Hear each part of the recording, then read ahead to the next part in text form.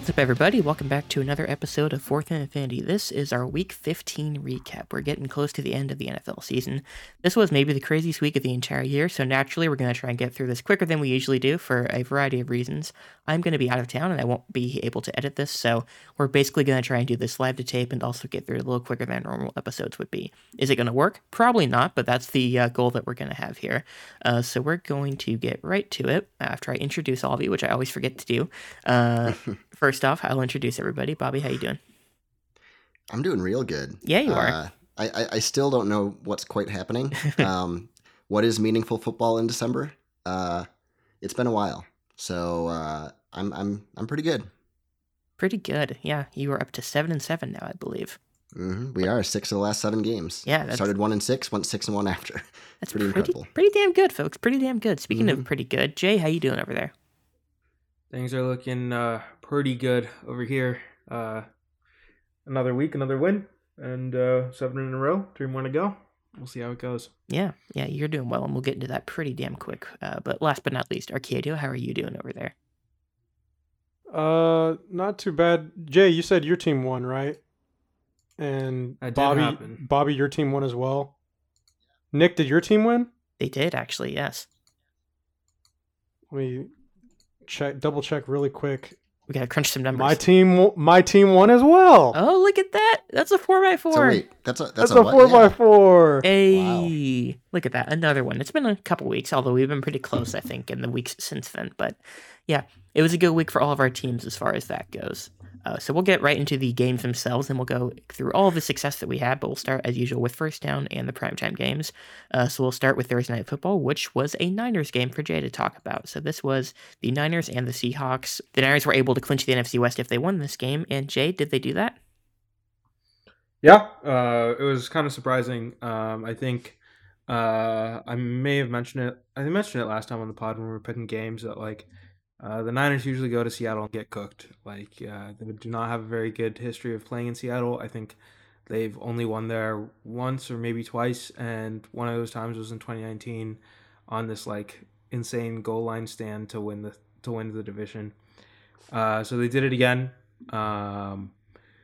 this time around, but this time around was significantly easier. I mean, the game looked a lot more collected. I think Seattle's falling a bit back to earth.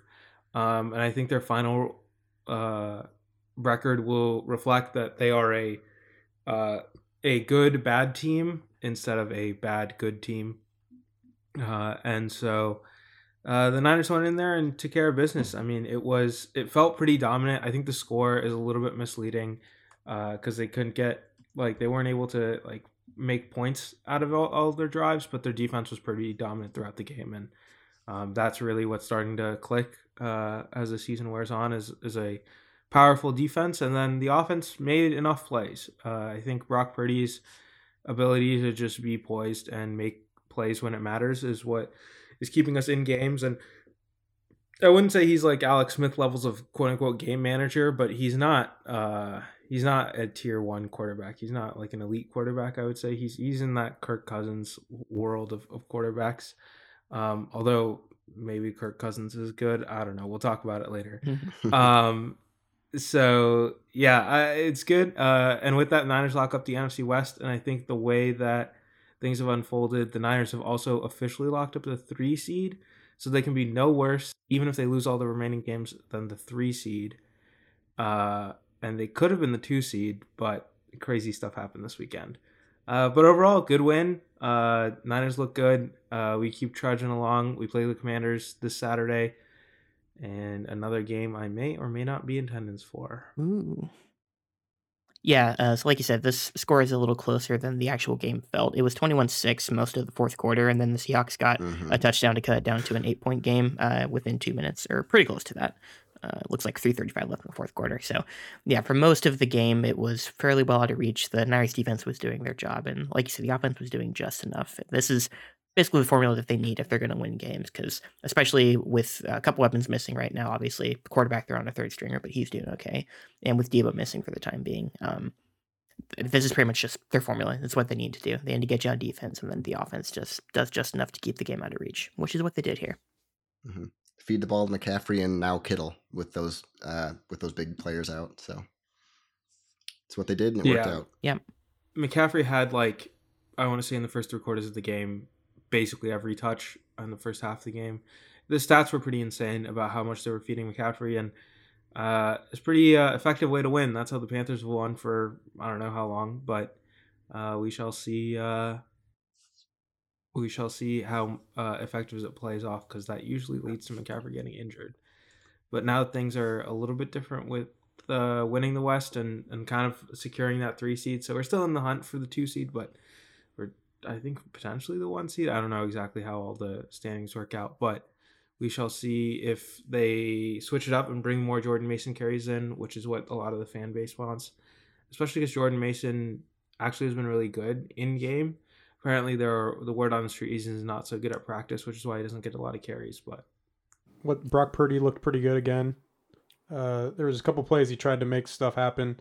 Didn't totally work out, but again, he showed really good poise. Yeah, and he wasn't 100% either. So I think it kind of, it showed that he can make plays with his arm and extend plays and just get the job done, work the system, and he's not making any dumb mistakes, which is what a lot of rookie quarterbacks would do coming into the game like this. So yeah, he's holding the team together at this point, and it looks pretty serviceable to get them on a playoff run. Yep. So the Niners go up to 10-4, I believe. Yep, 10-4. Seahawks drop down to 7-7. It's going to be a fight for them to get into the playoffs at this point, and the Niners are in pretty good shape. They can fight potentially for the 1 seed. More realistically, the best they can get is probably a 2 seed. But they are still in contention for that 1 seed right now with how well they've been doing. So that was Thursday night game with the Niners and Seahawks. Moving on to Saturday night football, we have a couple weeks of Saturday games, like I mentioned. The primetime evening game, and by far on paper the most exciting game of the day, was the Dolphins and the Bills. This was in Buffalo, and the fear going in was that the weather was going to be very, very bad. There were concerns about a ton of snowfall and obviously pretty cold conditions, especially for the Dolphins players, who I don't think we mentioned on the show last week, but they had in SoFi, when they played the Chargers, they had heaters on the sidelines. So going into Buffalo during a snowstorm was even worse than that in that regard for them. But the snow held off as far as I could see until the 4th quarter, it seemed. They were able to at least get the field cleared off after the early snowfall. Then it cooperated until near the end of the game. But yeah, this was a very close matchup. I was catching some of this. I was at a party, so I was missing some stuff, but I caught the general gist of the game. It seemed like an exciting back-and-forth battle between 2 high-powered offenses, as we figured it would be. It was pretty damn close all the way through, and then what I did see in full was the meticulous final drive by the Bills to just get down right near the goal line, and with no time left, they kicked the game-winning field goal with Tyler Bass. Yeah, this looked exciting from everything that I saw. Yeah, it was a good game.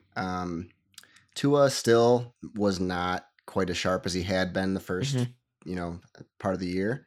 17 of 30 for 234. Like, he was fine, but didn't make any spectacular throws and was missing a few that he probably could have made to get the game closer, like throughout the game, instead of kind of how it played out. But Jalen Waddle broke off a long 1 for 67.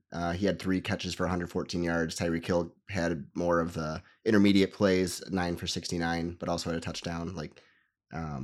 So I think the Dolphins are sputtering, but this is the best game they've played in the last 3, at least. For sure. And then Josh Allen is Josh Allen on the Bills. I mean, he was sharp, threw for 4 touchdowns, over 300 yards, and ran for 77. Like, he just basically took over the game. And big game for Dawson Knox, which doesn't happen too often, but he had almost 100 yards and a touchdown as well. Yeah, definitely by tight end standards, he had a big game. Yeah, and heaters in LA, that's a team full of Jays right there. Yeah, that was a point of discussion this entire past week, and it's still happening right now, is talking about weather, because we're getting it a little colder in the Midwest and in the Northeast, obviously, than what they're getting over on the West Coast. But it's pretty cold over on the West Coast from what Arcadio's telling us. It's cold comparably, but relatively cold by their own standards. Relatively cold, yeah, exactly. A frigid 41 degrees yesterday. Yeah. You poor thing. A little bit today. 40 degrees. So yeah, tell me about it. It's gonna be single digits for like a week. Yeah, got an email from my complex a couple hours ago saying, "Be sure to leave your faucets dripping so your pipes don't burst and explode." So. That's always a fun thing about the winters here that you guys don't have to worry about. Anyway, yeah, like we said, Bills won. They go up to 11-3. They're still the top seed in the AFC. They still have the tiebreaker over the Chiefs right now. This looked like one of the possible L's for them that could get the Chiefs back into the one spot, and it did not happen, but there's still 3 weeks left in the season. And Dolphins are still in position for a playoff push, but they've got to get at least probably one more win to make sure they get in, just depending on how the rest of the field goes. But yeah, both teams still clearly in playoff contention right now. Moving on to the Sunday night game, we had the Giants and the Commanders, a rematch from a couple weeks ago. This was a tie the last time these two teams played, and it was a 20-20 tie, and it looked like as we got down to the home stretch of the game, it was realistic that we might go into overtime with a 20-20 tie still. It almost happened on that final drive, but as was kind of a theme in a lot of games this week, there were some questionable officiating calls down the stretch in this game that ended up pointing things in a different direction than they were going initially. There were a couple missed calls, I would argue missed calls, that affected the Commanders on that last drive, and ultimately they ended up turning it over on downs right near the goal line, and the Giants pulled this one out 20-12. Yeah, this is not the most exciting matchup I've ever seen, but this is pretty damn close, and it kind of sucked that the game ended that way with some blown calls. Yeah, I mean, it wasn't the best game, but it's probably the most or second most talked about game of the week, just because of the refs and the blown calls that we saw. There's a lot of things going around on Twitter and pretty much every social media about the Terry McLaurin illegal formation where he checked with the official multiple times and got the go-ahead, like he's good, and he still threw the flag, and then as well as the blown pass interference at the end. So not much of a game like to talk about. The receiver. What's that? Oh, just like the blown pass interference. Like it was probably the most obvious pass interference I think you can see in the end zone. Like, you know, hand checking and all that kind of stuff happens in the end zone all the time, but then it just like went out of hand, and I was like, wow, they really didn't call it, and it was pretty poor officiating. And that's not even to bring up I want to say the call. Was it earlier in that same drive when I think it was Terry McLaurin got called for an illegal formation on a play that would have been a touchdown? Yep. Mm-hmm. It was on the same. It was on the exact same drive that ended the game. That was the exact same drive, Yeah, it was the second or third down play? Or was it even? Yeah, but it was a run. It was in, and McLaurin was called for that. And then got called back. And so. And the controversy you guys around saw the whole controversy. Around that was that the ref was right next to him. He was lined up on the outside, and he gave the thumbs up to the ref, and the ref gave the thumbs up back to him to say he was good, like he was where he was supposed to be, and it wasn't illegal formation. And it was even more than that. Like, yeah, but he said he asked, the ref told him to move up. He moved up. He asked again and got the thumbs up. Okay. So he's like, okay, I'm good. And he said that's how he's basically been lining up all game. Kind of all year for the most part, and he's very detail oriented, and he was like, I'm not trying to get fined, but you could tell he was really pissed about it. Yeah, understandably so. Saquon looked really good on the last Giants drive. Yeah, that last Giants drive, it felt like he was running every single play, and he was getting like 8 yards a carry. It felt like. Yeah. This game, like, I was interested because these are two teams that are just ahead of the Lions, so now I know kind of who to root for to lose, kind of going out. Yep. Now that the Commanders lost this, I am rooting for them to lose a couple games or even just one game. If the Giants lose too, cool. Lions can move up to the 6th seed, but we'll see. Definitely, like, it was only interesting to me because of that, because otherwise this game was not that fun on paper, and the game itself was pretty dull right until the end. Yeah, it got exciting toward the end when we realized that overtime was another possibility. The level of play on both sides did rise quite a bit because the Commanders on their final drive before they got stuffed. If they tied again, and we would have gotten to see another 10 minutes of football before another tie. Yeah, that would have been worst case scenario for the Lions. Yep. So you're lucky you skirted that. So thank you, refs. Maybe I don't know. Yeah, we love batter. Maybe they're Lions when it fans. Helps us. Yeah, they bet on the Lions. So yeah, there we go. Let's go with that. That'll do it for the Sunday night game. Moving on to the Monday night game, we saved the best for last, folks. It was the 5-8 Packers against, I believe it was the 4-9 Rams heading into this game. Yeah. A matchup that we were just talking about before the show as one they definitely had earmarked as a big game for Monday Night Football on paper before the start of the season. Then the season went the way it has for both teams. Obviously, the Rams fell apart considerably more than the Packers have. And the Packers ended up winning this game 24-12. After the surprising performance from the Rams and Baker Mayfield last week, this kind of brought them back down to earth, it would seem. I wasn't catching too much of this game because we were all doing other stuff last night, but everything I caught seemed like the Packers pretty much had this game in command the entire way through. Yeah, this was never really a doubt. As I say every week that we cover a Rams game, I just always keep rooting for them to lose. Yes. Although, if they had won, it could have, knocked the Packers more out of contention, because if they win their next couple games, they could actually be playing for the same spot the Lions are playing for. Uh-huh. It's very possible. So I don't really want that to happen. So maybe they'll lose to the Dolphins this next week, but we'll see. This was not a very fun game to watch. No. Baker, he's just, look, I don't know what happened in that Raiders game, but he's not very good. And this team, with him coming out, being put into the season this late, it's not going to be a very efficient offense. No. And the Packers are okay.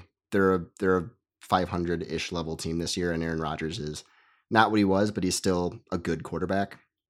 So, managed the game well. They ran the ball down their throat the whole game for the most part. Yep.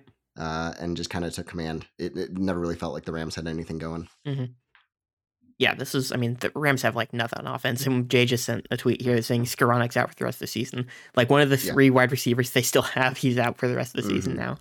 And also their center. Yeah, and also their center, Brian Allen, because their offensive line was also not good to begin with either. So, yeah. Bad year for the Rams. They'll move on and hopefully have a lot of those people back next year, including Matthew Stafford. Hint, hint, as to a story that we might be talking about in a little bit. Packers go up to 6-8. They're still fighting for that last playoff spot. They could still get it if the chips fall in a certain way for them, as Bobby said. But yeah, they were the only team that had any chance left, and they're still alive. So that was the Monday night game. Only reason I cared about it was fantasy, which I'll get into in just a little bit. So that will do it for primetime. Now, how did our picks go this week, Bobby? They were interesting. I mean, for the most part, we had the same, and then Arcadio took a big call going with the Dable-led Giants. Yes, sir. So, and with that, he was able to gain one game on all of us. So, after that, I am 34-15, still leading by one game. Jay is 33-16. Then Arcadio 32-17. All this one game behind the other. And then Nick is a little bit behind that at 29-20. Need some making up to do. You got to pick some different games than us going forward here. Yeah, apparently. But now on Thursday night, we are 43-25. Sunday with 3 losses, we are 49-11. Monday, we're back up to 500 at 32-32. And now we have a miscellaneous / Saturday category, which we are 4-0 in, because I did not want to lump that in with another set of games. So we're 128-68, which I'd say overall is pretty good. Yeah, not bad. I do have some ground to make up, and at this point in the year, I don't think I'll make up enough of it, obviously, but I'll see what I can do. I'll see how wacky I can get with some of these picks within reason. Okay, so that will do it for discussing primetime. We'll move on to the rest of the games. So on our rundown, normally, folks, we have a close game section where we just talk about, there's usually a few really notable close games that happen. Sometimes it's bad teams just having an exciting game. Sometimes it's good teams matching up. This week it was pretty much everybody. I just went through all the games that happened this week. Actually, I think I did the math wrong, but at least 12 of the games that we had this week are one possession games out of a potential 16. Jesus. So yeah, this was an exciting week, pretty much across the board. Red Zone was going crazy, especially during the early window on Sunday. And obviously we had some excitement on Saturday with one game that we'll mention in just a second. Actually, we'll get to that right now. So the first game on Saturday was Colts and the Vikings, which on paper seemed like a clear Vikings win going in. And for the first half of the game, it was anything but that. So I believe the Colts were up by a total of 33-0 at one point in the game. And that was well into the third quarter. I think, let's actually check the summary here. Yeah, it was 33-0 at halftime for sure. Yeah. It was 33-0 at half. Yeah. And the Vikings looked miserable. Yes, the Vikings looked abysmal, and Kirk Cousins was turning it over like Kirk Cousins is known for doing at times, and it was a very ugly first half. They got shut out in the first half. So at the 8:22 mark in the third quarter was when the Vikings got their first touchdown to cut it down to 33-7. And from then on, it went to the point where the Vikings tied it up at 36 ultimately to get this game sent to overtime. This was insane, and it was turnover after turnover for the Colts offense. This all looked very similar for Matt Ryan, unfortunately, and it was actually an even worse loss than he took in that Super Bowl against the Patriots. This is now spoiler alert, folks. The Vikings ended up winning this game in overtime. This is the biggest comeback in the history of the NFL now. It's insane. Yeah, that is nuts.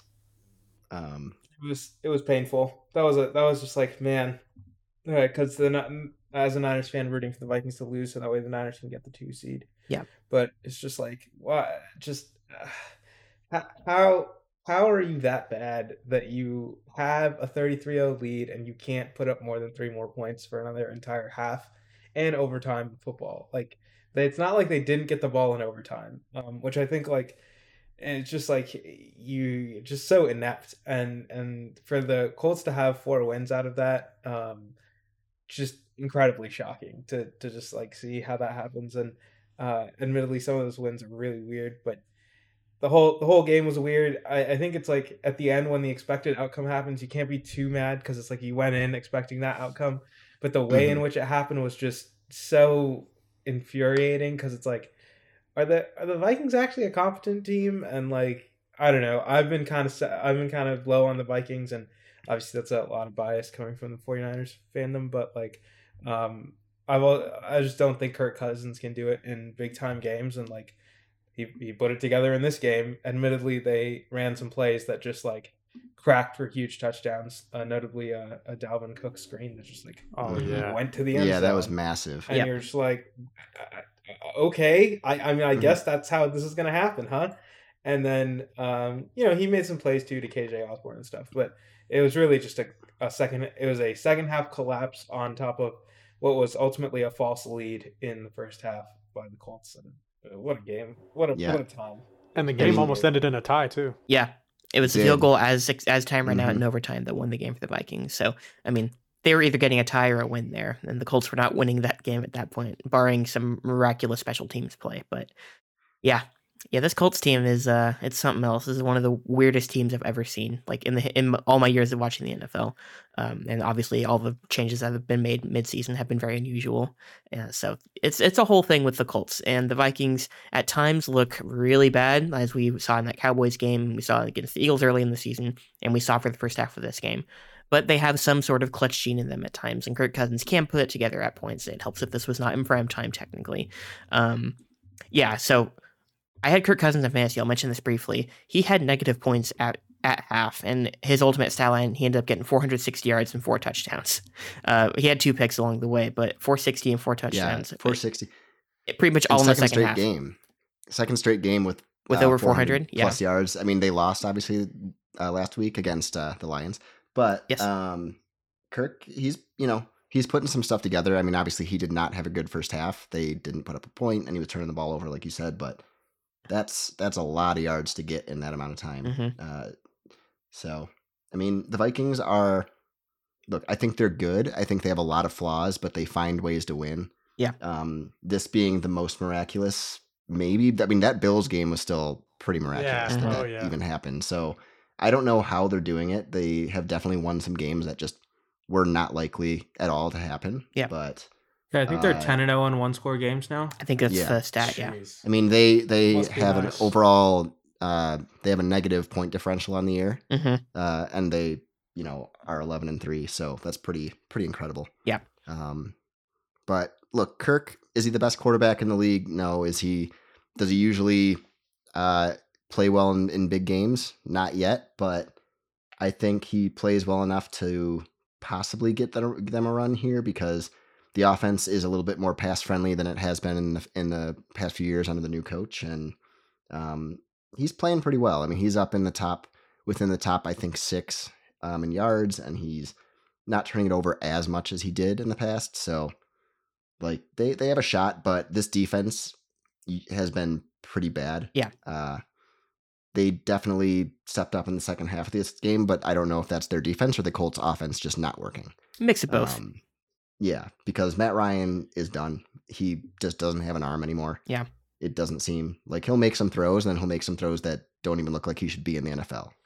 So, yeah, this was such a weird game because it was one that I was tuning out of for a while, even with the Vikings scoring a couple times, and then realized, oh wait, they have a chance. Like, you know, it was pretty nuts. Yeah, I got home because I was out and about Saturday morning, afternoon. I got home right as the Vikings scored the first touchdown. So I only caught the fun part of the game. I did not catch the blowout that happened in the first half. It was the same for me, ironically enough, with the Super Bowl that the Patriots came back to beat the Falcons in. I got off of work after halftime, and I came back and sat down, and all I saw was the comeback. I did not see everything that led up to the blowout beforehand. So just kind of funny for me that both of those crazy comebacks that Matt Ryan gave up, I was there and pretty much the exact same experience for. But yeah, one of the wildest games I've ever seen. It was crazy. The group chat, as always, was cooking when that game was going. It was wild. Yeah. Let's go to other close games. One with somehow playoff implications still. The Saints and the Falcons. This was Desmond Ridder's debut, his debut as a starter for the Falcons. An abysmal first game for him, all things considered. But this is a close game that came down the wire because these are two teams that, all in all, are not that great. The Saints ended up pulling this one out 21-18.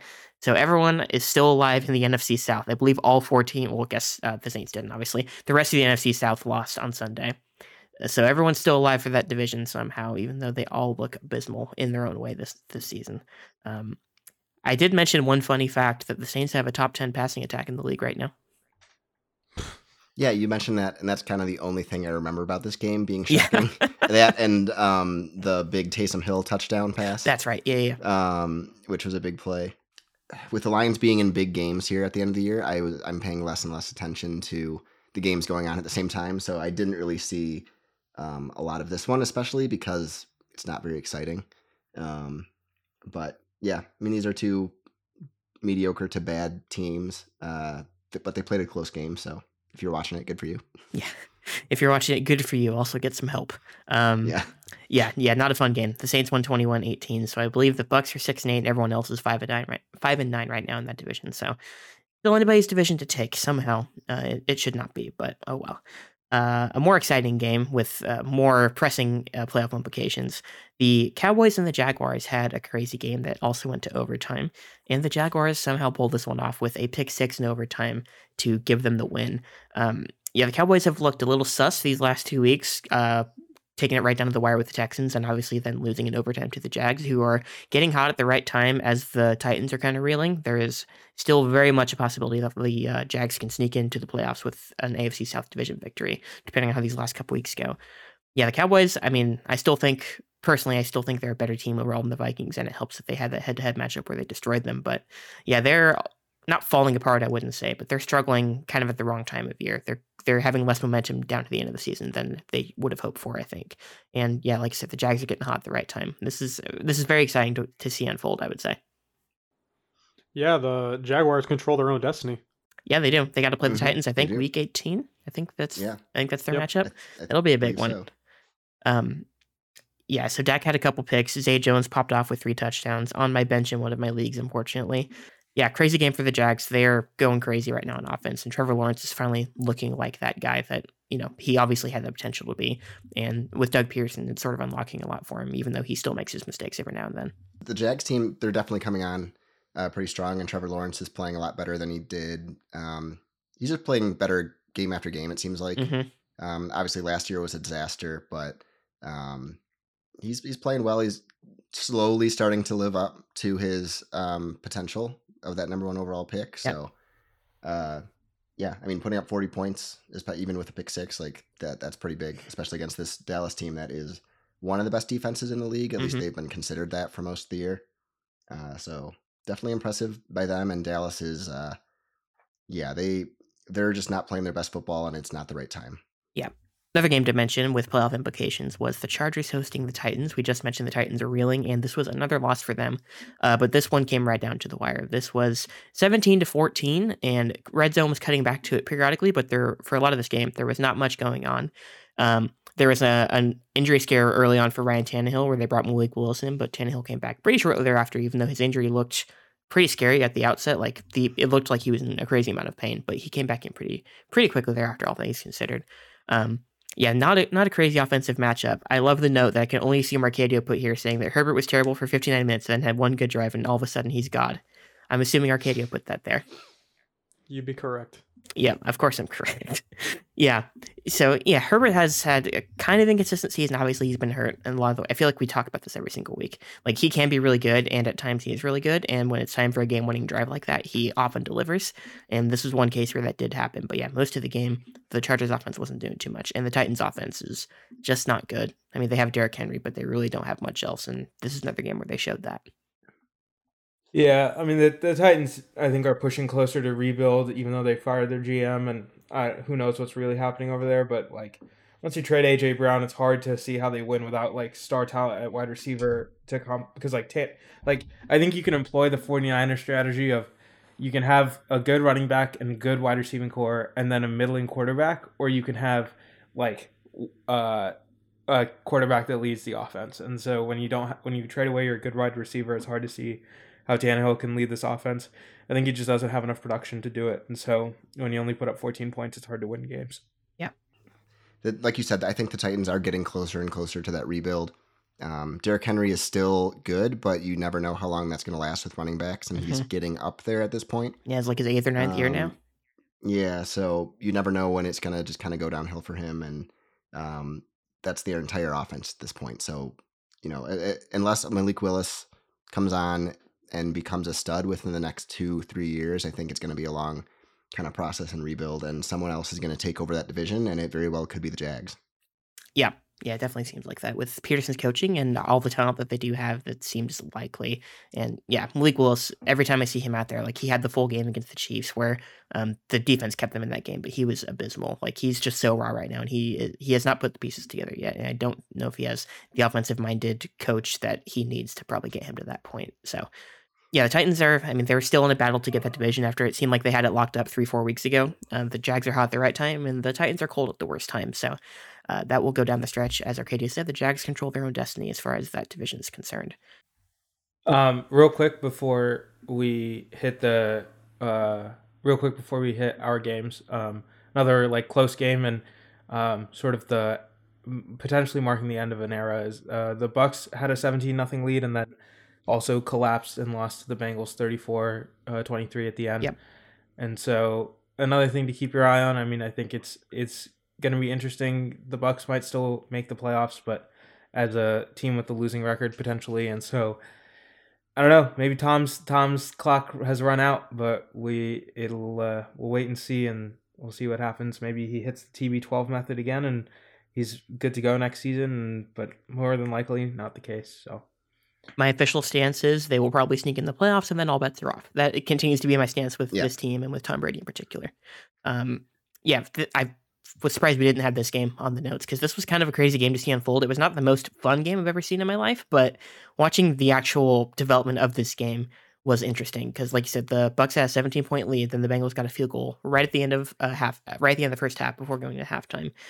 And then I believe, let me check the actual play-by-plays for these drives. I think 4 turnovers in the third quarter the Bucks had, and they were all on their own side of the field, so the Bengals took over with great field position, like 4 different occasions just in the third quarter. Let's see, turnover on downs, interception, fumble, and interception. And I think both fumbles were Brady. Yes, I believe so. He's turning the ball over way more than I've seen him turn it over in his career. And he's been pretty efficient interception-wise this season up until this game. Interceptions, but fumbles and just plays that should be interceptions, like watching the games. It's a lot of in and out of guys' hands that could be picked because he's trying to force it a lot. Yeah. I think a lot of it is because 2 fumbles and 2 picks. Yep. Yeah. Like a lot of it is obviously like this receiving core is not getting open, whether that's scheme or whatever, but he's trying to force the ball in there. The offense is not really moving the ball particularly well, and they're not really scoring points, especially in the red zone. So, I'm not going to count out Brady because I do think they're going to make the playoffs at this point, but they're not a fun watch. No. And Brady looks frustrated pretty constantly. Yeah. Yeah, so I'm looking here.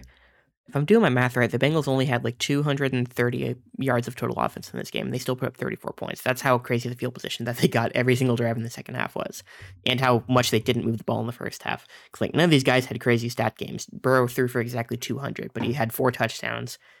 And yeah, I mean, you can't gift people field position that many times, especially an offense like that, and expect to win the game. And they didn't. Yeah, I'm starting to think people getting fired on the Bucs coaching staff at the end of this season, and I'm curious who they'll think of as a scapegoat for. I wonder if they'll just clean house as far as the coaching staff goes. Because I know it's Todd Bowles' first year. Maybe they'll blame Leftwich more because the defense is pretty decent still, but I don't know. I wouldn't be shocked if it's just a complete teardown, but I think Bowles is relatively respected, across the league. So I wouldn't be shocked if they give him at least 1 year without Brady, if this truly is Brady's last year. Mm-hmm. But yeah, I don't know. I wouldn't be shocked either way, but I'm kind of expecting them to keep Bowles would be my prediction. Yeah, just because it's his first year, but I think Leftwich is probably gone. It's tough to say, like, if it depends on how they flame out. Like, if they don't even make the playoffs, then I think it'll be more tear down and rebuild. But if they sneak it in, then I think they still keep everyone around, and we'll see what Tom does. And then depending on what Tom does, they'll make decisions about the rest. Yeah. Because I think if you're going to bring in a new head coach, you probably want to bring in a new quarterback. And if you're going to just keep Tom for another year, it's not like Tom's got that many years left. Like, the age has started to finally kick in.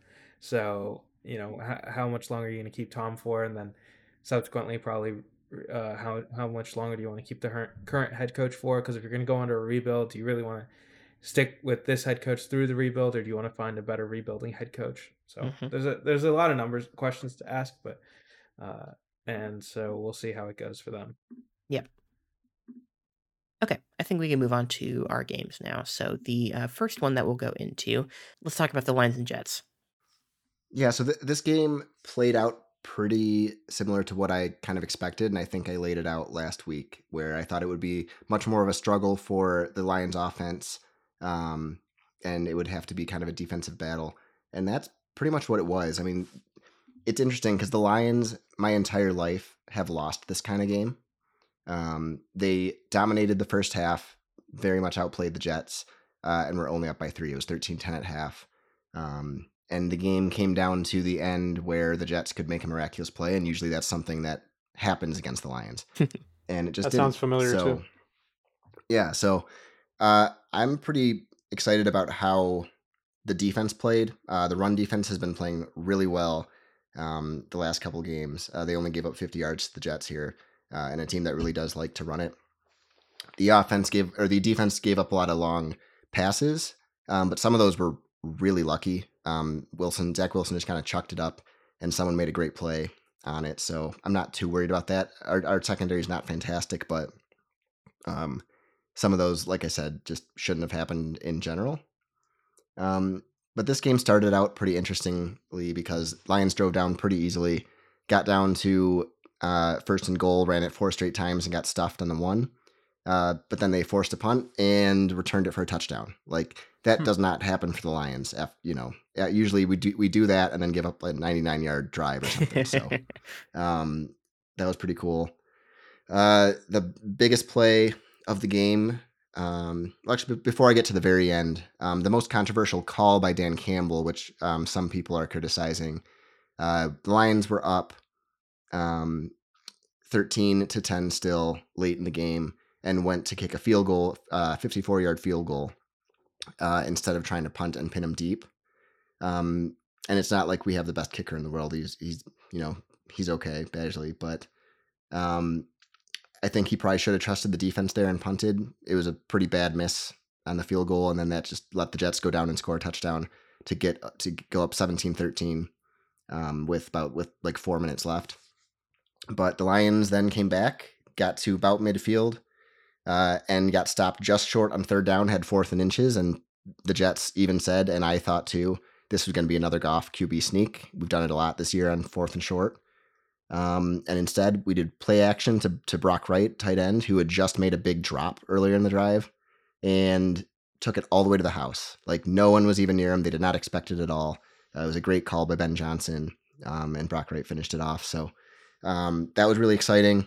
And then, obviously, like I said, at the very end, Lions gave up a weird, crazy pass by Zach Wilson to get to 1 second left to try a 58-yard field goal, and it was, again, a pretty bad miss by the Jets. So hung on 20-17. I'm just happy to get the win. I knew that was probably the toughest game left on our schedule because of the Jets' defense, and it was, and somehow we still won the game. And like I said, it's a game the Lions lose 99.9% of the time my entire life, so pretty thrilled about that. Usually if we play anything less than an A game, we lose. So, 2017, we pulled it out, won 6-7, and we're back to 500 somehow. 7-7 and looking for a playoff run. Got the Panthers next week, which they're playing pretty good football. So we'll see how that goes. It doesn't look as easy as we thought it might be, but it's a team we should beat. So yep. Hopefully we get above 500 for the first time in a very long time. Yeah. I was going to ask, when's the last time you were at 500 this late in the season? It must be whenever the last playoff season was, right? 2017, I believe. 2017. Okay. It was that or 2016 or 17. Okay. Still a long time ago. Mm-hmm. So it's very nice to see that for him. Oh, yeah. I'm rooting for them in this home stretch for your sake, and just because it's just kind of fun to root for a team that's been bad for so long. It's just fun. So I really hope they pull this one out. But we have 3 weeks left, so anything can happen. Next up, we will go to Arcadio for the Raiders and Patriots game. Let's talk about this game. What happened at the 59 minutes before the end of this game, Arcadio? Sure. So I caught the first half of this game at my cousin's house because we were doing the tamalada like we do every year for Christmas, making the tamales. It pretty much seemed like the same Raiders story that you've seen every single week this year.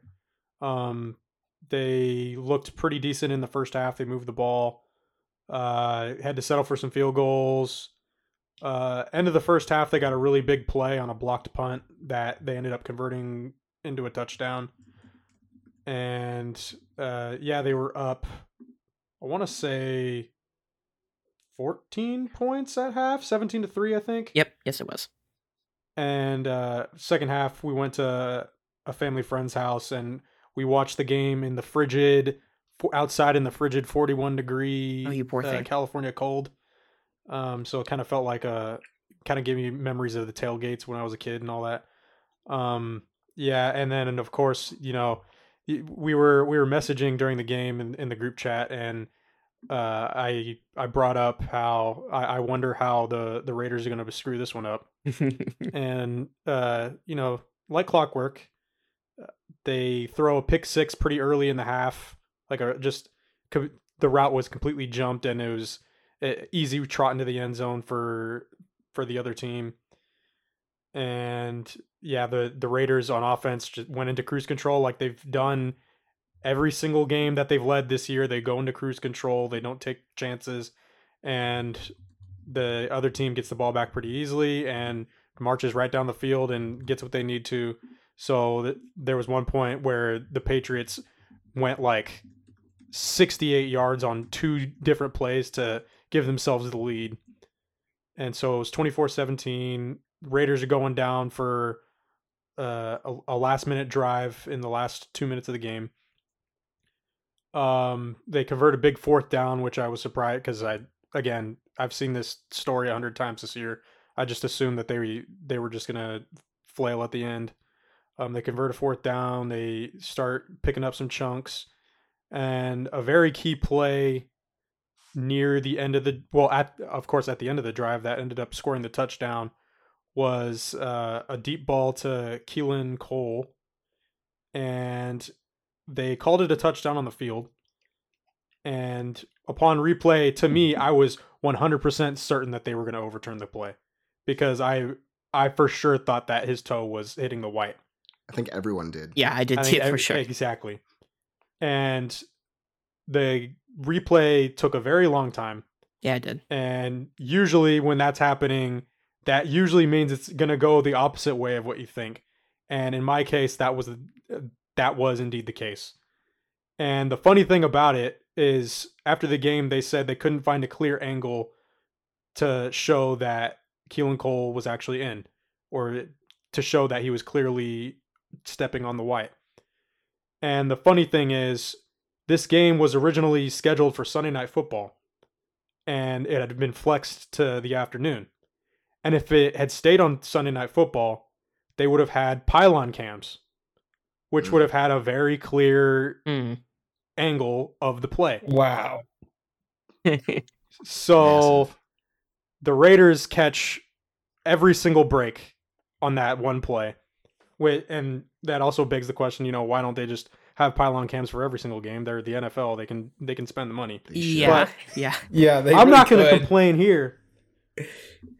And then The Patriots get the ball back. It's a tie game. There's 32 seconds left. They start to march down the field, and my heart starts to sink. And 3 seconds left. I still cannot believe what my eyes saw in these last the longest 3-second play of my entire life. Instead of taking a knee to go to overtime, or instead of trying for a last second Hail Mary, the Patriots call a draw play to Rhamondre Stevenson. And at first, it looked like Rhamondre Stevenson was going to go 55 yards and score the touchdown because absolutely nobody wanted to tackle him. It was just it was so painful for the first half of this play. It was prevent defense, but like, where were they? Everyone, it was like, okay, someone get to him because he has a lot of room. And coming out the gate, Chandler Jones missed the tackle on Rhamondre Stevenson. He wrapped him up and he just slid completely off of him. So that's going to come into play later.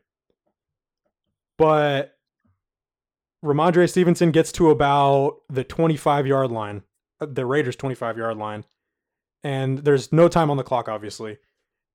And instead of going down, because he's about to get tackled and forcing the game to go to overtime, pitches the ball back to Jakobi Meyers. And Jakobi Meyers runs around a little bit, is about to get completely lit up by Max Crosby, then throws across the field backwards to who he assumed would be Mac Jones. Well, he hit the wrong Jones because Chandler Jones ended up intercepting the lateral, drove Mac Jones into the earth as Mac Jones tried to tackle him, and ran the rest of the way for the touchdown as time expired. Yeah, what is probably the most insane, dumbest, like craziest play that I have ever seen as a Raider fan, and that's saying something.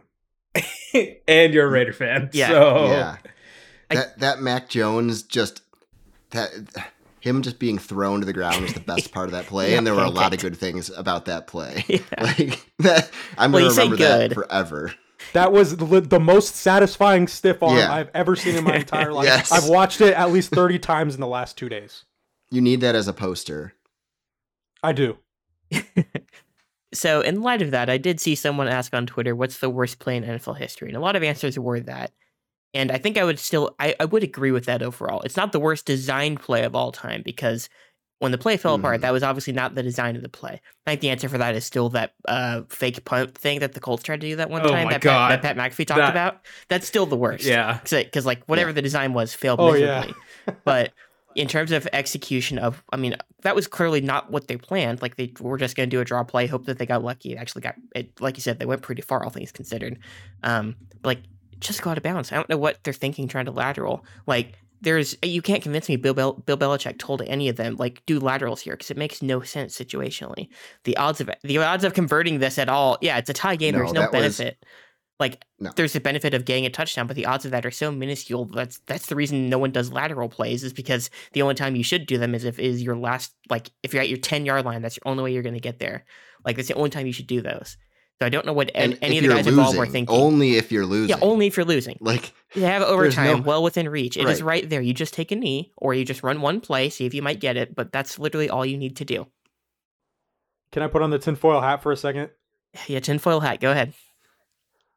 So I've watched the replays of this like several times, obviously. And people have pointed out that when Rhamondre Stevenson pitched the ball back, Matt Patricia can be seen on the sideline clapping as if that was what he was supposed to do. Oh my God. If that's what it was, I would love that so much. Does Mac Jones know about this? I don't know. Yeah. But it was 10 seconds left too. It's like it was 10 seconds left, and I presume they had no timeout. So like you can't You realistically can't get it within field goal range from your own 45 unless you already had it in field goal range before the run play started. And then I don't know, it's just so many, just you watch that play and then you realize that not only is it the Patriots versus the Raiders, it's the fact that the Patriots are committing the stupidity on the play. And exactly. Yeah. This what is going on? And then suddenly the ball is in Chandler Jones' hand, and Mac Jones is getting driven to the ground as if it was the first sack of the game, and some no-name edge rusher just made $1 million off that sack. That man got just absolutely destroyed, and then Chandler Jones walks it in for a touchdown. Crazy shenanigans for the last 2 minutes of that game. Yeah, one of the most insane endings to any game I've ever seen. Just a total collapse of epic proportions that I mean, if it does get topped, I'd be fascinated to see what tops it, honestly, just out of morbid curiosity, and I really hope it doesn't happen to my team, is all I can say. Just a crazy game, and it made the AFC playoff race just more complicated, of course, because that's what we needed. But yeah, crazy game, and just hilarious. I have nothing else to say about it. We have anything else to say about the game? Just win, baby. We covered it. Just win, baby. Yeah. You're still technically alive over there. Moving on to the last game to mention is the Chiefs and the Texans game.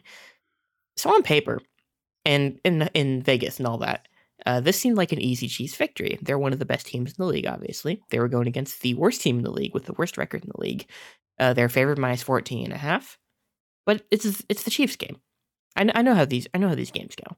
They never cover when they should, pretty much never.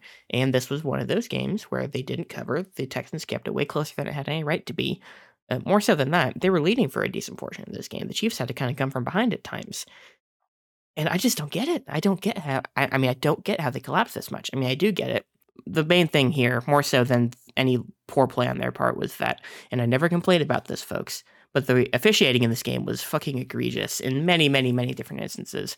There were questionable calls all over this game. They got penalized like crazy on one particular drive when they were on defense, and the Texans kept driving it down the field. They kept getting chance after chance after chance. And there were some reasonable calls and some that I could not possibly fathom. I could not believe what was happening in this game as it was unfolding. The Texans weren't even doing much on offense. They had just over 200 yards of total offense in this game, including the overtime period that it ultimately went to. And, it's mind-boggling. It's mind-boggling that this game was allowed to be this close by all parties involved. I mean, props to the Texans for staying in it and doing whatever they need to do, because that's the only way they were going to win this game, was this game unfolding the exact way it did. And I guess props to the Chiefs defense in the end for forcing that fumble in overtime, because the Chiefs offense had to punt it, and they were not getting that go-ahead touchdown in overtime. So I don't know. I mean, I think I said in the chat, I'm less angry about this game as far as the Chiefs go, as far as their own performance, than I was the Broncos game last week, but this is not how I want them to be looking at this point in the season. And even though some of the calls were absolutely abysmal, they did commit a ton of their own penalties in this game that you just can't do. You shoot yourself in the foot enough, whether it's turnovers or penalties or anything like that, it's going to cost you. And if teams this bad are almost making you pay for it, then just imagine what the good teams are going to do if they don't clean their act up. Because turnover differential has been a problem for the Chiefs this year. And I believe I saw their top 3 in turnovers and also top 3 in fewest takeaways on defense. So, I mean, that's exactly how you don't win. And that's what they're doing in the home stretch of the season. They're very lucky that they're playing the teams they're playing right now. So I'm a little concerned, and I'm also just a little pissed off at the officiating and all that. But a win's a win, as they say. Yeah, I didn't see a lot of this game. Yeah. But I was shocked by what was happening during that it was even this close, and that, like you said, that the Chiefs had to play from behind for a lot of it. So yeah, it was 14, and they almost tied it up at halftime, but Harrison Butker missed an extra point, which maybe become the Joker, because he's been struggling this entire season since his injury, but he's also been a little more hit and miss since 2020 or so. Dustin Colquitt, the Chiefs punter, I mentioned this I think yesterday. He has a theory that it's Tommy Townsend, the new punter from 2020 onward, that his holds have been the problem a lot of the time, which may or may not be the case. I'm sure it's both factors contributing to it, but yeah, kicking woes and just special teams blunders in general are one of the biggest problems that the Chiefs have had this year, and that's going to cost us at a point late in the season. I just know it. All these different ways of shooting yourself in the foot, they're committing all of them at various points, and they're keeping, as they often do, they're keeping teams they should easily beat in these games way too late in them. And it just this is first world problems from a football fan perspective, because obviously I have a great team, and I appreciate the fact that I have a great team, that they've been great for so long now, but seeing them not reaching their own potential because of stupid mistakes continuously like this is the most frustrating thing I can imagine at this point. So it's obnoxious. It is very, very annoying, and I don't think they'll get the 1 seed at this point if they keep playing like this, because these next 3 games, I still think they could lose to any of these 3 teams easily enough, especially the team they're about to play this weekend. So we'll see how that goes. But yeah, the least happy I've been after a victory since last week when I was very unhappy after that victory, I would say. Yeah, I mean, I think the upside is just that the opponents continue to be these kind of opponents where you can kind of fuck around for the first 3 quarters of the game and then figure it out at the end and still probably be okay. Mm-hmm. But you do that one too many times and then you're going to get burned. And I mean, I who knows if Russ is coming back. I haven't been checking up on Russell Wilson news, but the Seahawks, the Broncos, and the Raiders are left, and the divisional opponents are the easiest 2 of those. And so if they clear this week, it looks pretty smooth sailing to the finish line, whereas the Bills have the Bears, the Bengals, and the Patriots, and that Bengals game will be pretty spicy. Mm-hmm. I think that's a Monday night game. I think so. Seems. And so that will basically be the decider for the conference, I think, for that 1 seed. But you never know, and if the Chiefs keep playing with fire, then they will get burned. Yeah, so I'm looking at the team stats and I'm getting mad all over again. The Chiefs out-yarded them, I'll say, 502 to 219. They had 3 times as many passing yards, essentially. They had twice as many rushing yards, and they had 10 penalties for 102 yards, plus they had the 2 turnovers. That's what kills you right there. And many of those calls I'm going to get very upset about if I think about them again. But like that such is life as a football fan. Like that stuff's going to happen, and this game was more of that than usual, and that's probably the reason it went to overtime. And part of it's just the fact that they play with their food too much, which this is one of those teams where they really feel like they could. So yeah, I mean, I'm unhappy, but they're also still tied for the 1 seed, so I can only be so unhappy. I just have to keep reminding myself of that whenever I get mad about this team. So yeah, that will do it for the games. We'll quickly go through the current playoff picture. So in the AFC, the Bills are the 1 seed, Chiefs are the 2 seed, Bengals are the 3 seed, Titans are the 4 seed, Ravens are the 5 seed, Chargers are the 6 seed, and the Dolphins are the 7 seed right now. In the hunt, we have the Jets and Pats both at 7 and 7. We have the Raiders and the Jaguars both at 6 and 8. Jaguars are still in play also for a wild card spot if they don't win the division, but the division seems like an easier path to actually get in the playoffs for them at this point with the way the division is working out. So that's the AFC.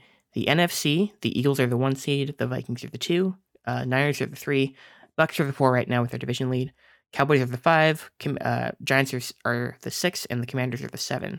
So we have a bunch of teams still alive for the playoffs here in the NFC.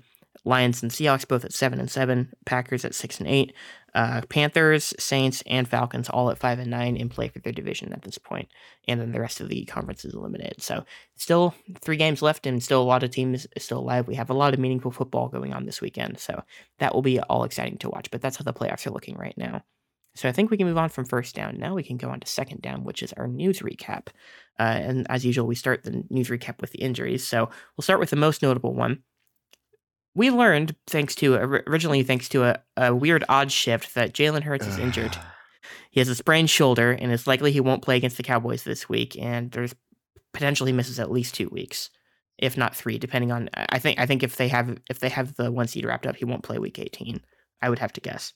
But it's amazing timing. It is amazing timing for Bobby, as we'll get into in just a little bit. But yeah, so the Eagles pretty much have the 1 seed. They basically need to win 1 more game, I think, and they're good. Technically, they need losses, I think, from both the other teams. But I mean, they've essentially got it, all things considered. And if they can win one of these last 3 games with Minshew and his quarterback, then it's smooth sailing for them as far as that goes. Probably the best time in the season for this injury to happen to him, all things considered. Just not good for Bobby. Also, Lamar Jackson's still out. He missed practice again with his knee injury. We'll see if he gets back this week. The Ravens did take an L to the Browns this past weekend, and they lost their division lead. The Bengals jumped over them. Those 2 teams still have to play each other one more time before the end of the season, and we'll see if Lamar's back for that. Jonathan Taylor placed on IR with a high ankle sprain. Colts' season's pretty much lost at this point, so it's not the end of the world for him. Hopefully he gets better quickly enough, but yeah, he's had a struggle of a season, as has that entire team, so that sucks for him. Kenneth Walker missed his practice today on Tuesday. So he missed practice again today, going to be monitored throughout the week. He has a shorter week because the Seahawks play on Saturday in the early game on Saturday. So we'll see if he's back for that. A Seahawk who will not be back for that is Tyler Lockett, who underwent surgery on his hand. Says he could return in 2 weeks. So maybe for week 18, or if they get into the playoffs, he might be back for the wildcard game. But that's a bonus for the Chiefs who play the Seahawks this week. Devin Duvernay for the Ravens, placed on IR with a foot injury. A concerning one, Leighton Vander Esch, linebacker for the Cowboys. They're apparently very concerned about his neck injury, given his history of neck injuries. So that's something to watch. Hopefully he comes out of this okay, but that is scary. It gets worse for the Cardinals because Colt McCoy is in concussion protocol. Not that their season was going well anyway, or that anything they do the rest of the way will matter, really, but that's also something to monitor for them.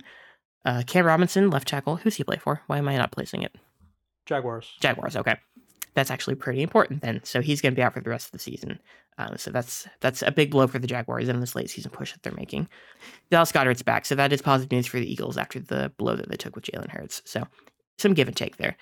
Other news stories, Zach Wilson has been named the Jets starting quarterback for their matchup on Thursday night against the Jaguars. So that's interesting. Have we heard if Mike White's going to be okay and they just decided to go back to Zach, or what?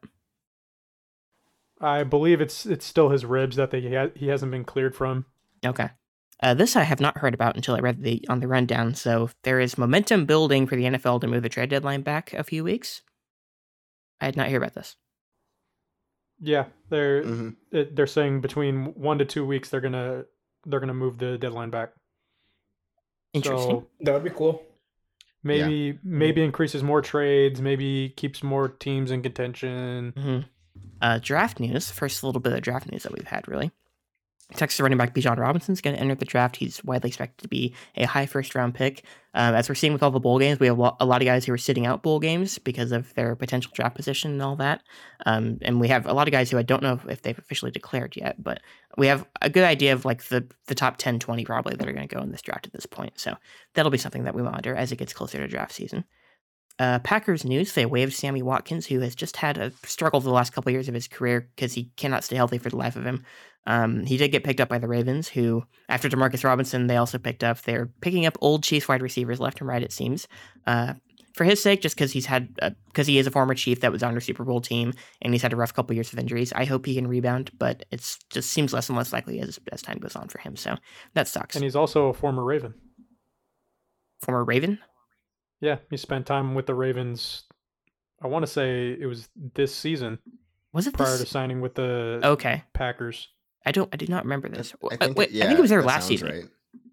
Was he? I think he was there last season, actually, and then he left and went to the Packers because he was not with the Chiefs last year. He was with the Chiefs last in 2020, I think. So I don't know. But he has not gotten much better since then, so hopefully he can rebound, but it seems less likely, as I said. Yeah, he was there the whole season. I remember now. He signed in the offseason. Yeah, time is kind of a blur for me. Like the 2020 and 2021 seasons just blur together for me in my brain at this point. So I don't remember who was where for these last couple of years. Last news story to mention, Matthew Stafford announces that he's not retiring despite some speculation to the contrary. So he had the concussion issues, and more pressing now is his neck injury. I mean, he's played for, 14 seasons now? Like, if he were to hang it up, we couldn't blame him for it, but it's also... He came into the league as one of the youngest players ever. Because of where he falls in his year, like he was barely 20 at that point. So it was, he's been around for a lot longer than you would think, like looking at his age, but I'm not shocked he's coming back. He's a tough guy that wants to play through everything. But we'll see how long his body holds up at this point because it's not looking good. Yeah, I mean, I hope he can rebound. I mean, for his sake, like, I know he wants to play the game, and hopefully he can still come back and play at a high level. Obviously, up until this season, he was still playing at a high level, so... Yeah, and as we saw with Peyton Manning, we know what neck injuries can do to a quarterback. So, we'll see what happens. Yep. Yeah, hoping for the best for him. But that will do it for news. We can move on now to Third Down, which is the fantasy recap. Ooh, it gets spicy here, folks. So this was the first week of the fantasy playoffs. So as I mentioned, 3 of us made the playoffs, Bobby, Arcadio, and myself. Bobby, you were fortunate enough to have a bye in this playoffs. In this first round of the playoffs, I should say. Arcadio and I, we both had to work for it this week to get to the next round. And you want to go into your matchup first? Yeah, not much to talk about, really. I had some lineup decisions to make, and not all of them were correct, but it didn't really matter because if I had made any other decisions, I still would have lost pretty handily, and that's what happened. lost in this league, ended my season, and in my season in my other league, I lost and I didn't get the help that I needed anyway. So yeah, fantasy football is over for me for the year. But that's the game. Bounce back next season. Yep. Yeah, it sucked. For the sake of the pod, I was hoping you could pull that one out. You were against Colin, who was the 3 seed, so he was favored, obviously, and he has a very strong team. I was hopeful for you, but yeah, it did not go your way, and hopefully next season's better. And hopefully, ideally, all 4 of us can be in the playoffs next season, is the hope.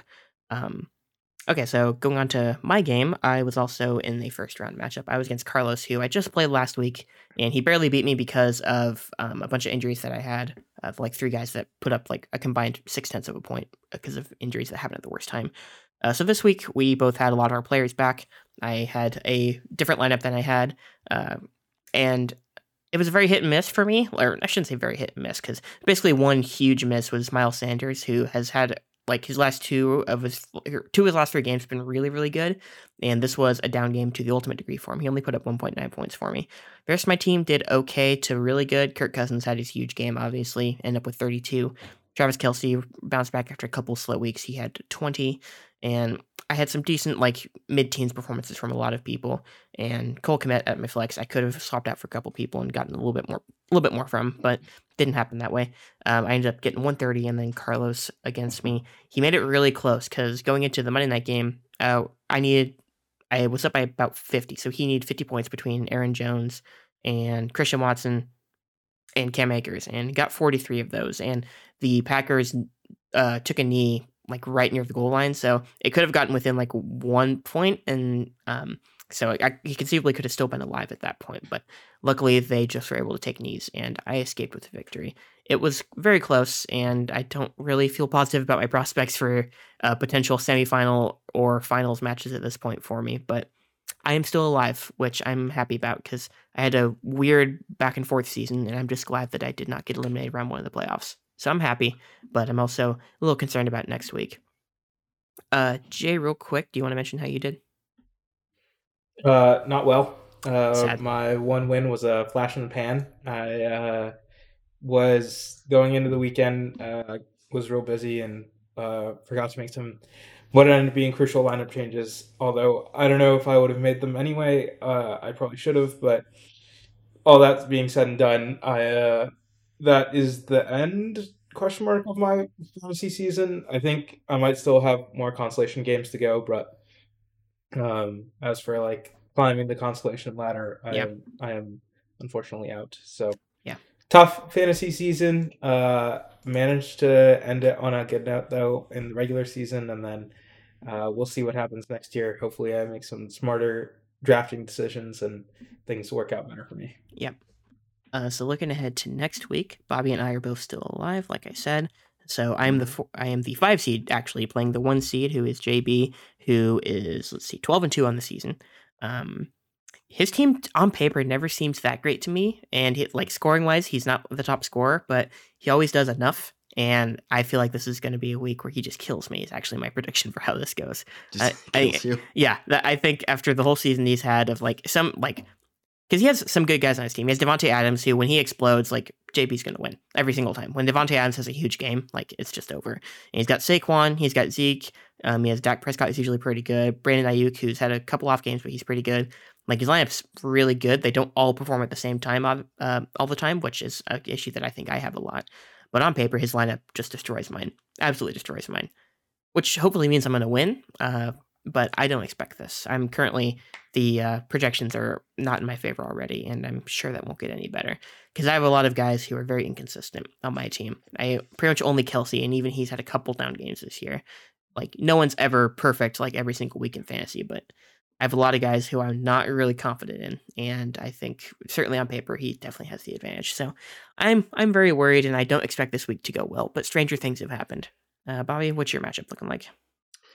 So I face Colin this week, and he's got a good team, but we both have a couple injuries, like you said before. Jalen Hurts, at the literal worst time of the year for me, at least, is going to be out most likely. So I got to pick up a quarterback. But also Colin lost Tyler Lockett as well. So with those 2 injuries right now, projections, I'm projected to win by a few points, like 3. But we'll see. I think it's going to be close. We both have good teams and we both have injuries, but yeah, definitely not the best time for one of my star and most consistent players to go down. So got to hope that one of these guys off the waiver wire comes in and at least puts up maybe 15 just to, keep me in the matchup.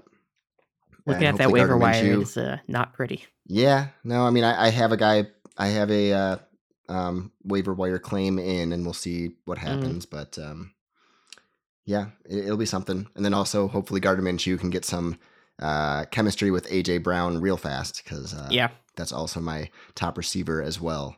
And then Kenneth Walker, we'll see. It basically will come down to him or Mike Evans.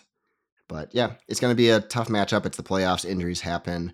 It's unfortunate, but you got to deal with it. And my team's been good all year. I just got to hope that they perform and move on to the next round and maybe face you again. Yeah, fingers crossed. I was about to say that it is an all-pod finals in our league, so we both go away with some money. That is the hope. We will see if it happens that way. I would love for it to happen that way, even if you end up beating me, just because it's nice to see that two of us made it to the finals. But again, I don't expect this. I expect that I will fall here. And I'm setting it up real thick so it actually ends up working out in my favor. It's not going to work that way, of course. But we'll see. I'll report back next week, and hopefully one or both of us are still alive in the playoffs, because if nothing else, I want one of us to win this whole damn thing. If one of us aren't in the finals, that'll be pretty disappointing with the way I'll be very sad. We won't even have a fantasy. We won't even have we'll fantasy just, recap the week be after. Silent. Yeah, it'll be blank. Yeah, I think I'm going to skip over all the performances and stuff this week, the booms and busts. If you're very curious, folks, you can look it up. But because this is a time-sensitive episode, I'm just going to skip over it. But as far as our leagues go, Bobby and I are still alive, so we will report back in a week's time, hopefully with some good news from both of our matchups. So that will do it for fantasy. We can move on to fourth down, previewing next week's games. And as always, we will start with prime time. So Thursday night, we have the Jaguars at the Jets. Jets currently favored -1, pretty low over-under of 38.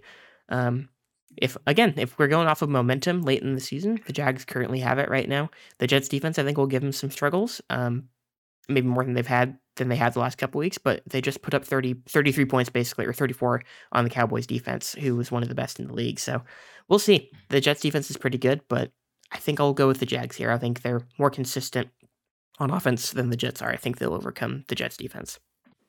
Yeah, that was my thinking. I mean, just watching a Jets game, I think they're going to keep every game pretty close. Yep. I mean, they've held the Bills down pretty well a couple times, so the Jags are going to have a tough fight on offense, but I think that the Jets, I don't trust Zach Wilson, and he's going to be the quarterback. Yep. I think there were some miraculous plays that were very lucky against the Lions that most likely should be picks.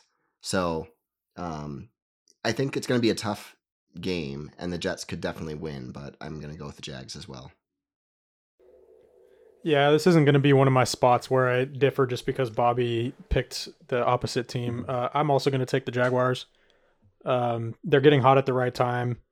Trevor Lawrence is playing very well. Zach Wilson just is not.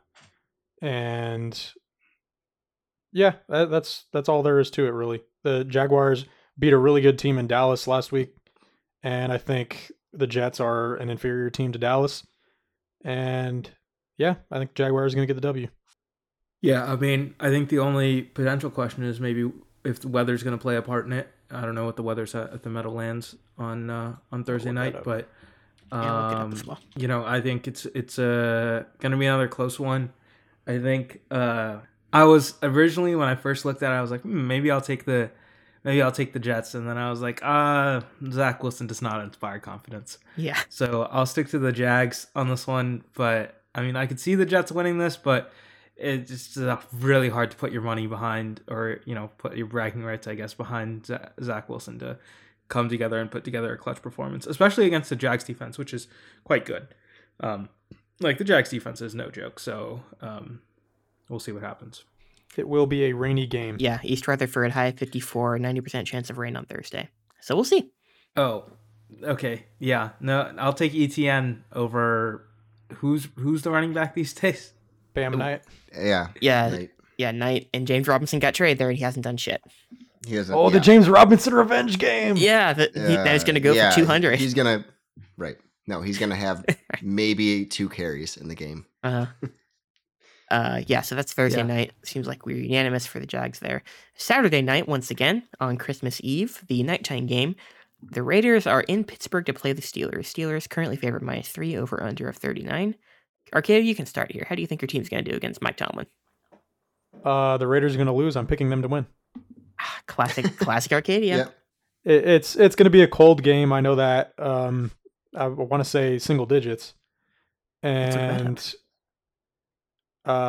Raiders are at full strength on offense. I don't think anybody's really banged up that I can think of. They're coming off of a big emotional win. History says this is usually the game that they let down, but I can't pick against my team. Steelers are coming on a little bit. They're well coached. It looks like they're going to get Kenny Pickett back. So it's not ideal for the Raiders, but I think they're going to get another big revenge on the anniversary of the Immaculate Reception. You cannot shut up about the Immaculate Reception and the marketing for this game. That's all they've got. I'll roll with Arcadio and take the Raiders as well, just because the vibes, purely on the vibes. Okay. You come off a win like that, the Raiders are gonna let me down, but it's okay. I'll roll with them because I believe in their vibes. That's a classic Jay response after the classic Arcadia response. A lot of vibes. Bobby, are we going against the grain here, or is it just me? No, look, I'm sticking with what I wrote down. As much as I'd like to pick differently, but you know what? Picking the same at this point is going to keep me ahead. So, honestly, it's what I think anyways. I think the Raiders are going to win this game. I think they have a lot more talent than Pittsburgh right now, especially at the quarterback position, because Carr has a lot more experience at this point than Pickett. The Steelers are well coached. I think it's going to be a pretty close game, but I think the Raiders are going to win by about a touchdown. So going with the Raiders, I think they're going to pull it together on offense and pretty much run it down their throat for the most part, and then have maybe a couple big plays to Adams. But going with the Raiders. Yeah, I went back and forth in this one. I'm ultimately going to go with the Steelers this time, but either outcome here would not surprise me at all. Going by Arcadia's rule, the better coach team I do think is probably the Steelers, but they have significantly less talent, especially on the offensive side right now. They have a lot of guys who are young and have potential, but I don't think they're there yet. I'm talking myself out of this right now as I speak, but I'm still going to go with the Steelers. You can change your pick. That's fine. No, I'm not going to change my pick. I do have to make up ground, but that's not the only reason I'm going with it. I just feel like this is, like you said, this feels like the kind of game the Raiders would lose and disappoint in, a game that they should win. So I'm going to go with the Steelers on this one, even though I'm not confident whatsoever. Sunday night, this sounds bad. Sunday night is the Bucs at the Cardinals. Tampa favored -6.5. That's how bad the Cardinals are at this point in the season. Over under a 41. That's generous, given these two teams. It's not going to hit the over. That is the Bucs scoring. Yeah, this will be low scoring. This will be ugly, and the Bucs will win. That's what I've got. Give me Tampa Tom against Joe Kingsbury. You say Kingsbury? Quarterback. Kingsbury. Backup quarterback on a bad team. Trace McSorley? Yeah. Yep. Possibly. Oh, is Kyler out? Third string. Wait, Kyler's out for the year. Oh, right. He's out for the year. Yeah, and Colt McCoy's in concussion protocol. Colt McCoy's in concussion protocol. God. Yeah, give me Tampa Tom all day. He just lost to a third string quarterback, though. A much better team, though. Don't let that get in the way of a good story. The Cardinals are bad with or without Kyler. There's no way I can pick them to win this game. Yeah. They're going to win this pretty handedly. Give me Tampa Tom. Yeah. Yeah, I think we're all picking the Buccaneers. Okay. Yeah, that's Sunday night. We will stay consistent on Sunday night. Monday night, last game to mention, the Chargers at the Colts. Chargers favored -4, over under 46.5 there. This is a battle of, will the Chargers charge or will the Colts colt at this point? And I think the Colts will colt again. I think the Chargers Colts colted pretty hard this week. So. Yeah, that's what I'm saying. The Chargers have been a little better than you would expect them to be late in the season these last couple of weeks, just because, historical precedent of the Chargers being the Chargers. But yeah, I'm going to go with the Chargers here. It might be a close matchup, ? But I'll still go with the Chargers here. They're the better team, and they should win. Yeah, I can't pick the Colts to win a game at this point. Nope. Yeah, unless they're playing like Houston. And even then it would be close. So I'll pick another tie before I pick a Colts W in that one. Right. So Chargers, Herbert is going to play a million times better than Matt Ryan. And even if it's close, I think it's going to be a Chargers win no matter what.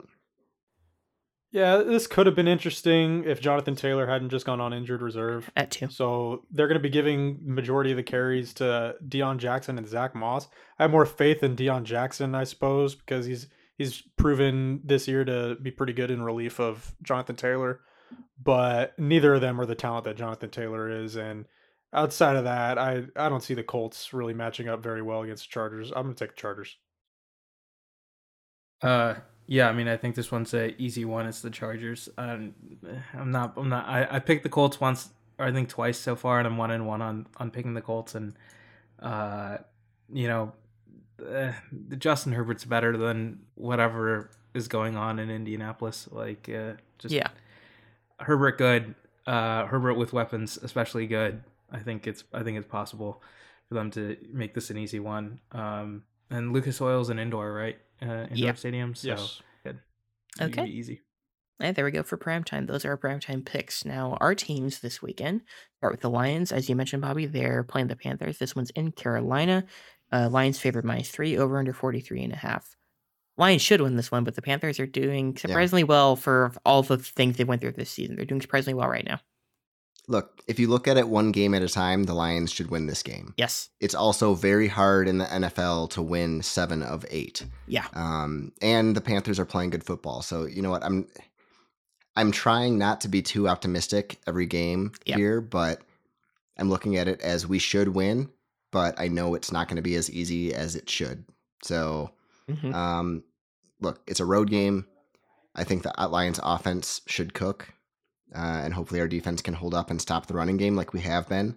If we stop the running game, I think that it's a for sure win. Because I don't trust Sam Darnold right at this point. Yeah. So, look, it's hard to be optimistic as a Lions fan ever, but I'm pretty optimistic about these last few games, and this included. So, yeah, we'll see.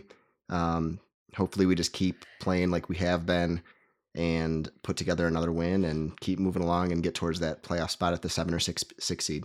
In J-Land, the Niners are hosting the Commanders this week. Niners favorite -7, over under of 39.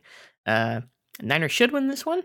Commanders are coming off of a loss, and the Niners are just a better team on both sides of the ball. But this might surprise some people. It might be a little closer than people might think. Yeah, I mean, it might be a little bit closer, but the Niners offense is starting to click, and the Niners defense is starting to get a little bit more healthy, and there might be some more players up for this week. So we'll see. Really, it comes down to health, but I think our defense versus Taylor Heineke, good luck. Good luck, Taylor Heineke. I wish you well against Nick Bosa and Eric Armstead. And they're going to carry my fantasy team this week. Yeah. So, yeah. Well, the Niners defense is pretty strong, and I mean the Commanders are good, but they're an okay team. I don't think they are in the same echelon as the 49ers, and so I go into this game with quite a bit of confidence. Of course, it's the NFL, so really anything can happen, but I'm also in a position where, if we throw the next 3 games, we're the 3 seed. So there's nowhere to really go from here. Like, we could lose the next 3 games, we'll be the 3 seed. We could win, and maybe we get up as high as the 2 seed. Maybe the 1 seed. Those 2 are really unlikely. Maybe the Vikings drop a game, but for all intents and purposes, these are just games to get Purdy more incorporated to the offense and get him more game reps, and that's what I'm mostly thinking about. And so I'm not these next 3 games. I'm not super I think we did what we needed to, which was make it to the playoffs as a division winner, and now it's just trying to get the team to gel a little bit more as we get all these players back and get our backups in order. Yeah. Really quick, I'm going to be a big fan of a couple of your teams this week because if 3 of our 4 teams win, so if the Lions, the Chiefs, and the Niners win, then the Lions are in a playoff spot by the end of the week going into Christmas. So, if we at least get a 3x4, and obviously I'm going to be rooting for the Raiders as well to get that 4x4, but if 3 of our teams win, Lions could be in a playoff spot by the time we talk next. Yeah, that is exciting. And speaking of the Chiefs, as you said, the last game to mention, the Seahawks are in Arrowhead to play the Chiefs. This is going to be an insanely cold game. Saturday, we have a high of 15, low of -2. The real feel, I believe, is like -6 for kickoff at noon on Sunday here.